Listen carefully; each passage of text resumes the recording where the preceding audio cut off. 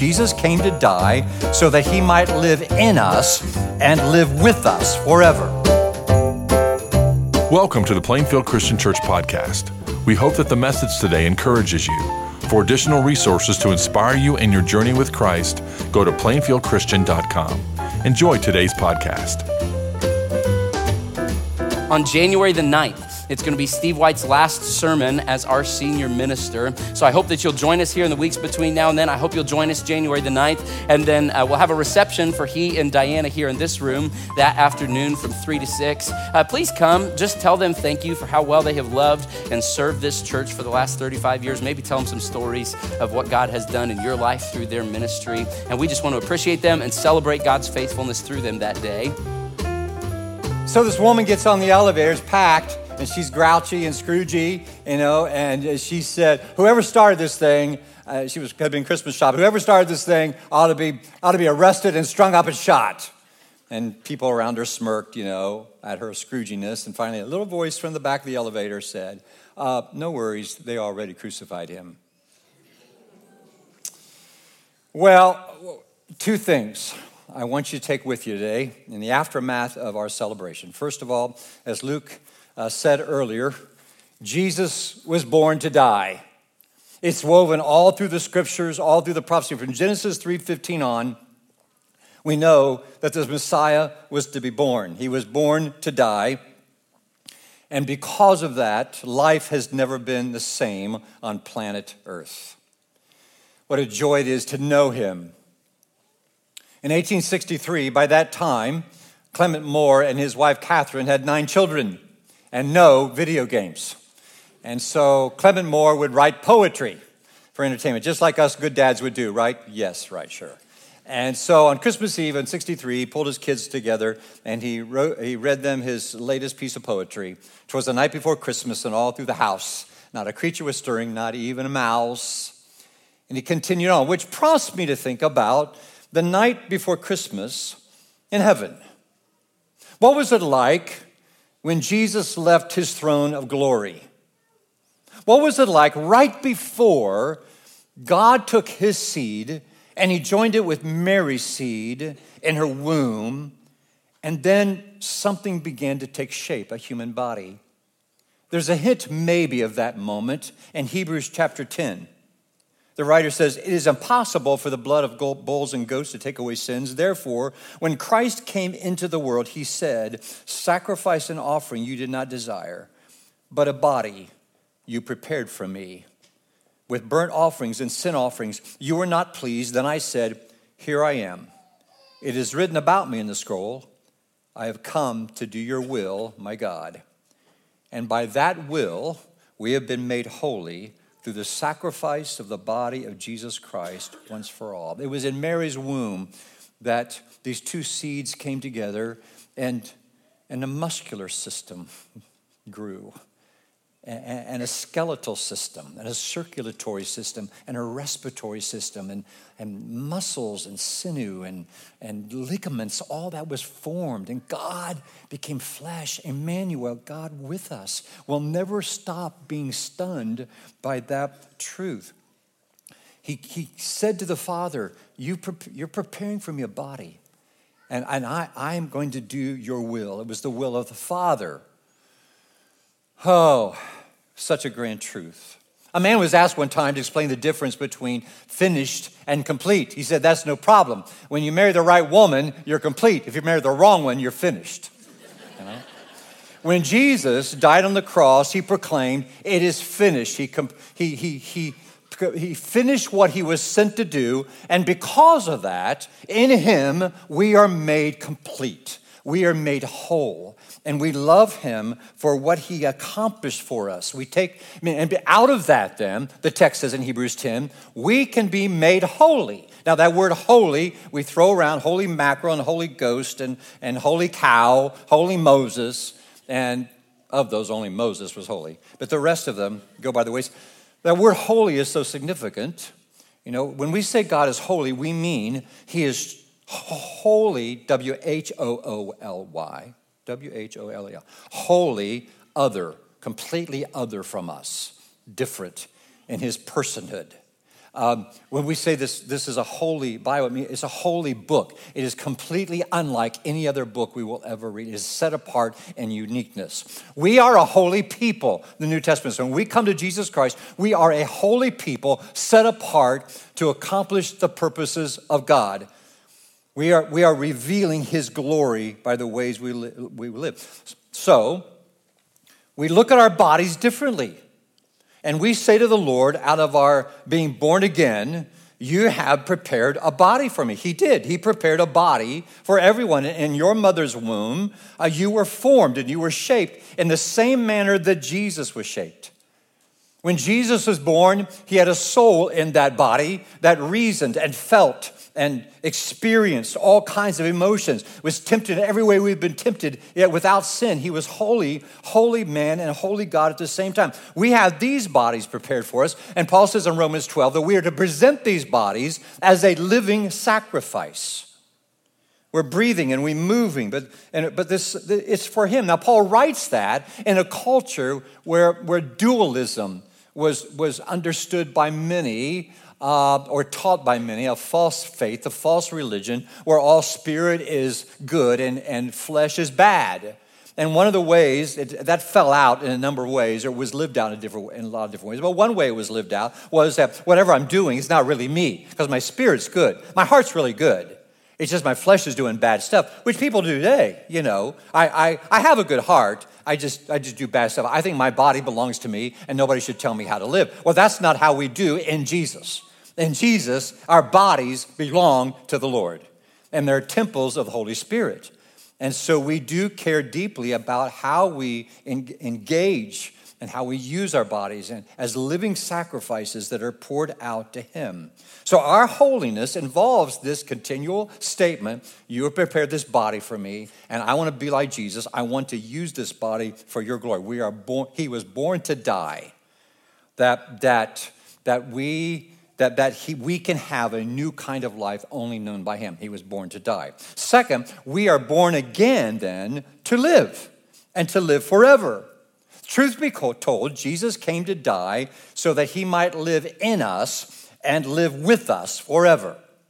One of our favorite verses of Scripture, if you walk with Christ very long, is Galatians 2:20. Read it out loud with me. I have been crucified with Christ, and I no longer live, but Christ lives in me.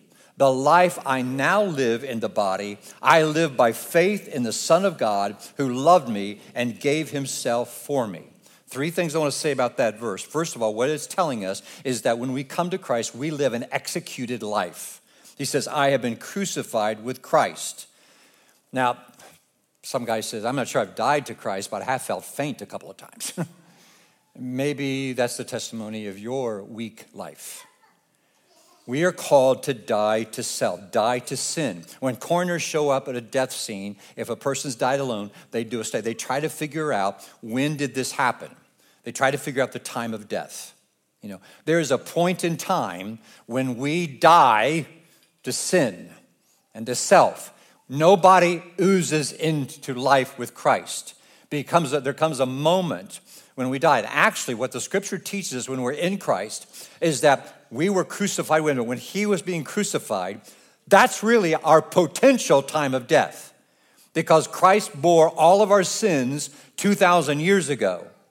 When we come to that understanding and realization, we claim what he did for us. So when we are born again, we're baptized into Christ, we are then officially dead. We're officially dead, and we are raised up with Christ. Paul said in Romans 6, and this is the New King James Version, says, reckon yourselves dead to sin, but alive to God in Christ Jesus our Lord. My dad would say that. I've asked him a question that has an affirmative answer. Well, I reckon so. So that's what happened to us when we're born again. Are you a Christian? I reckon so. I reckon so, because something was done for us in our place. Christ died for us that we may live. Now, Constantine Relu, I think is his name. Constantine Relu, 63 years old, is Romanian, and he went to Turkey to work for 20 years. He was a married man, and they had this long-distance relationship. So finally, he went back to Romania and found out that his wife ended up being the wife of someone else because she went to the government to have her husband declared dead. So when he comes back to Romania to get a job, he can't get a job because they said, you're dead. Our document says you're dead. I'm not dead, I'm alive, but officially it says you're dead. Now there's a sense in which that's true of us. Officially, we're dead. But because of that, we're alive in Jesus Christ. And you can't be alive to him until you die to self and past and sin. And however you were shaped, however that was, before we came to him. And I trust you increasingly know yourself and understand that. James Calvert was a missionary to the Fiji Islands, and he took his team there, and they're cannibals on the Fiji Islands at that time. And the captain, when they were approaching the shore, begged him, do not, you will certainly die here. And Calvert responded, we died before we left. That's how we live our lives in a watching world. We live dead to who we want our lives to be, and we live according to the life he's called us to live. Die to self and live him. That's the executed life. Second, we live the exchanged life as well. Paul wrote, I no longer live, but Christ lives in me. One of the remarkable things about being alive today is these smartphones. I mean, the term phone book came up at our table yesterday. And my kids looked at me, phone book, you know. And we wake our phones up with our fingerprint. What's with that? Nobody else can wake my phone up except me. There's a guy named Apu Sarkar who lives in northern Bangladesh. He's 22 years old. The men in his family have a unique genetic mutation. They have no fingerprint, which wasn't bad. 50 years ago, it was interesting. There's no big deal. But now if you live in Bangladesh, to vote, you have to use your fingerprint. If you want to travel, you have to have your fingerprint. And so it's a big deal to Apu and the men in his family. And what I want you to know, when we have this new identity, when we live this exchange life, God puts his fingerprint on you. One of the Sunday school classes here got Diane and I a great framed piece of art for our retirement, and it's called The Fingerprint of God. And it's a fingerprint, but you look closely, and it's comprised of a verse from every book of the Bible. It's a very cool gift. We will always cherish it. But it's gotten me to thinking, that everywhere you go, if you claim that you are a follower of Jesus, you are to leave God's fingerprint everywhere you go. By the way you engage people, by the way you live on the college campus, the way you live in school, in the classroom at school, the way you do your homework, the manner in which you do that, the way you do your work, your business, pay your bills, the way you respond to those who come at you, that's unfounded, whatever it is. We leave the fingerprint of God everywhere. That's the kind of church we want to be. That's the kind of people we want to be. And when we live with that realization, it lifts us above the mundane and the usual. We're called to be God's people in a very unique way. And I trust you live with that Christ lives in us. Christ with you is a good thing, And Christ for you is a beautiful thing. And Christ beside you is a comforting thing. But Christ in you changes you forever.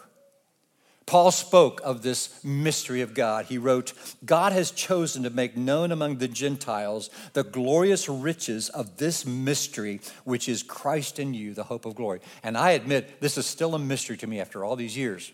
I mean, I can get it theologically, but I still wrestle just like you in trying to figure out what this deeply means. Christ in me, Christ in you, the hope of glory. I've got this...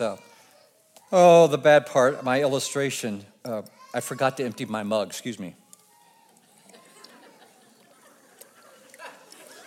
I forgot to pour it out last service. Oh boy.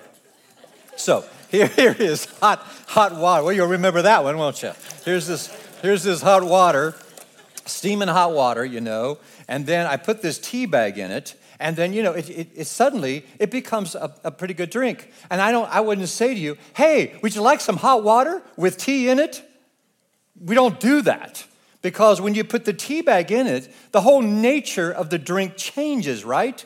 It's no longer tasteless. It's no longer just hot substance. But now, it's a pretty nice drink. I like drinking hot tea. You might not, but I do.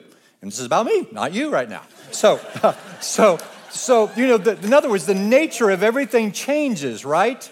That's what Christ in us is about. When he comes in us, we have this new nature. Everything about us changes from the inside out. And we love that about God, that he even wants to do that when we know ourselves so well and what we're up against all that. Christ in you, Christ in you.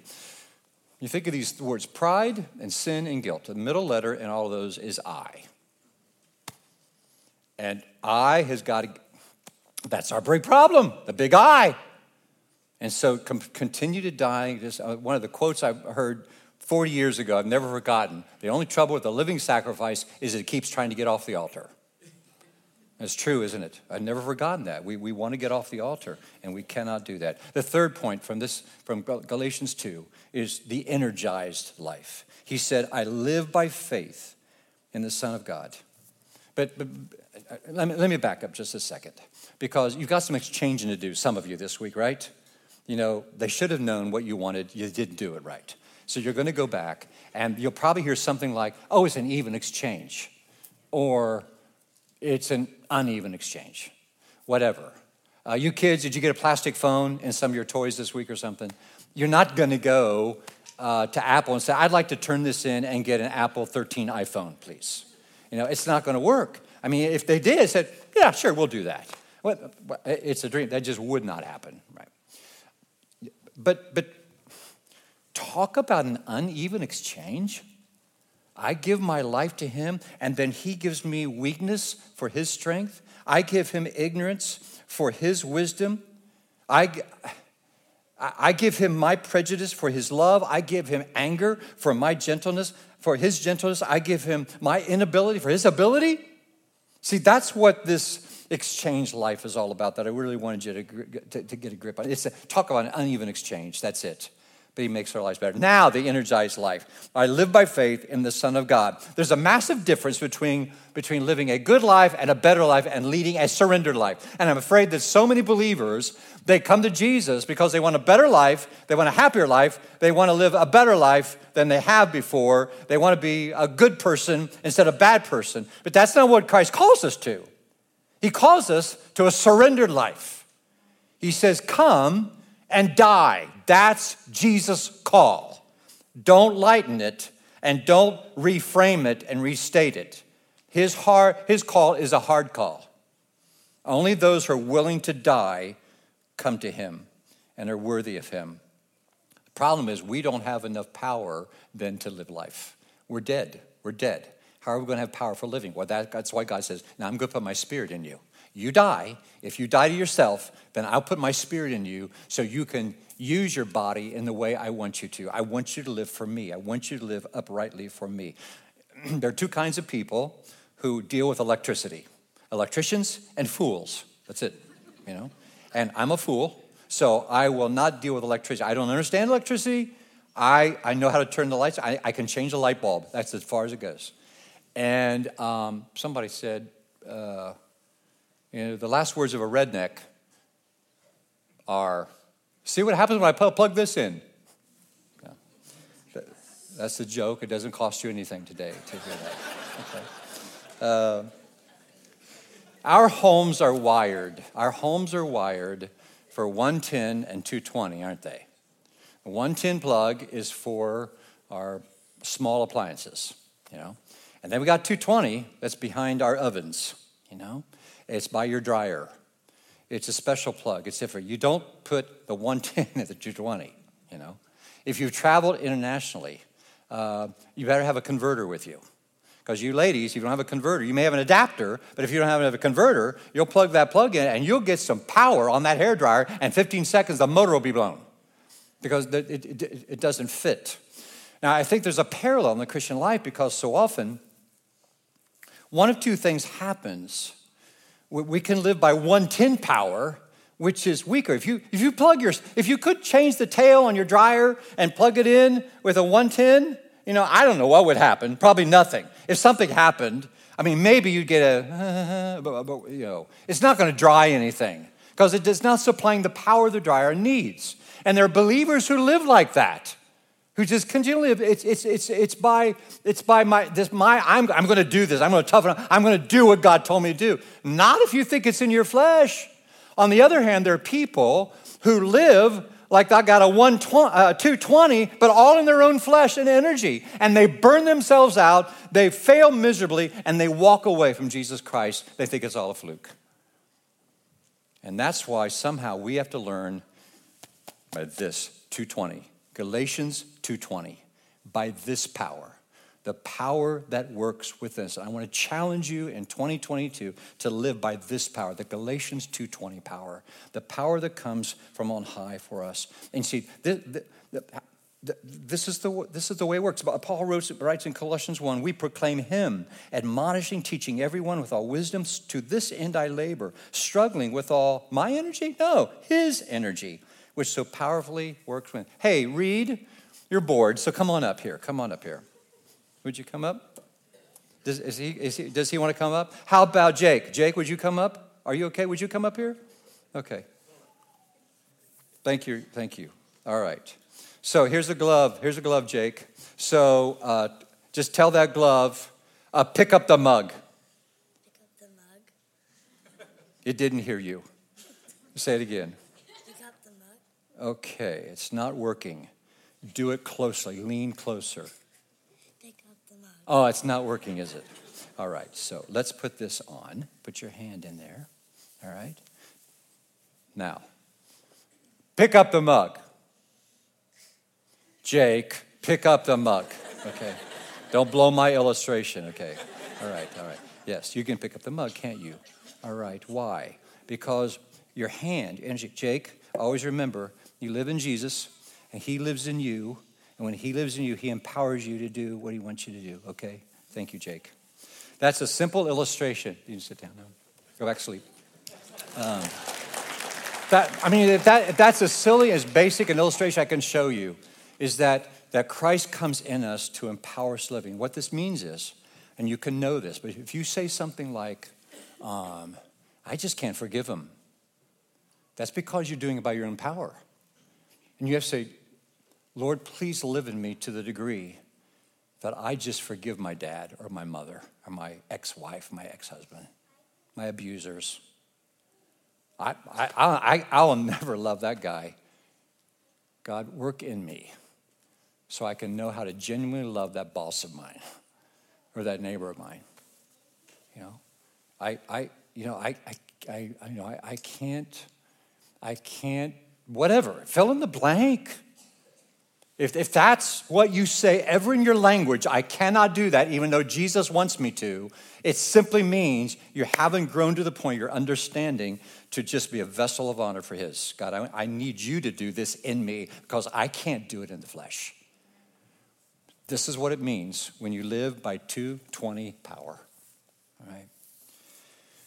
So, I've been crucified with Christ. I no longer live, but Christ lives in me. The life I live in the body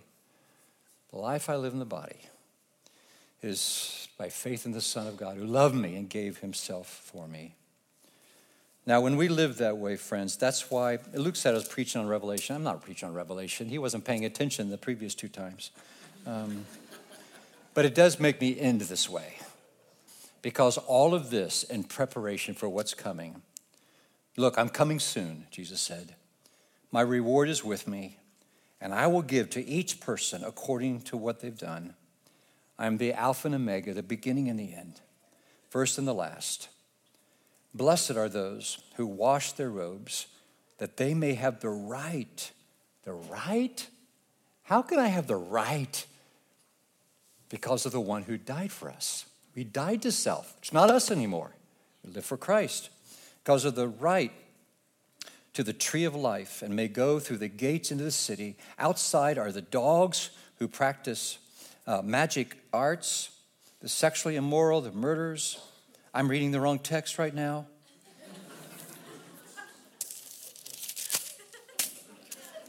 Then I saw a new heaven. I told you, it's a hangover day, okay? All right, here we go. Man, it's tough. It is so tough. You wonder, people say, how do you know it's time to retire? Exhibit A. Then I saw a new heaven and a new earth, for the first heaven and the first earth had passed away, and there was no longer any sea. I saw the holy city, the new Jerusalem, coming down out of heaven from God, prepared as a bride, beautifully adorned, dressed for her husband. And I heard a loud voice from the throne say, look, God's dwelling place is now among the people, and he will dwell with them. They will be his people, and he will be their God. He will wipe away every tear from their eyes. There will be no more death, or mourning, or crying, no pain, for the old order of things has passed away. Friends, when we live by this power of 2:20, Galatians 2:20, I tell you, and we understand that we die to self and we live for Christ and we have this day coming, there's nothing like it. It changes us forever from the inside out. And when you live that way, you will always, regardless of the conditions of your life, however poor they may be, however painful they may be, you will always have a very Merry Christmas. Let's pray. Our Father in heaven, to God be the glory. This is your truth and not mine. It's not contrived. It doesn't come from human ingenuity. It rises from the very heart of God. And we thank you for sharing your deepest self with us and inviting us to know you. I pray that every child in here, even the ones that think this is just for adults to be here today, somehow has a trickling of this. And that no child in this room will be lost to the evil one, but they will watch parents in love with Jesus, carrying the fingerprint of God everywhere they go, living the life that has been crucified with Christ. To God be the glory. Amen. Thank you for listening to the podcast today. It's our desire for you to grow in your understanding of Christ's love and our mission to love all people to new life in Christ. If you would like to receive our podcast every week, we encourage you to subscribe to the Plainfield Christian Church podcast on whatever podcasting platform you prefer. Have a great week.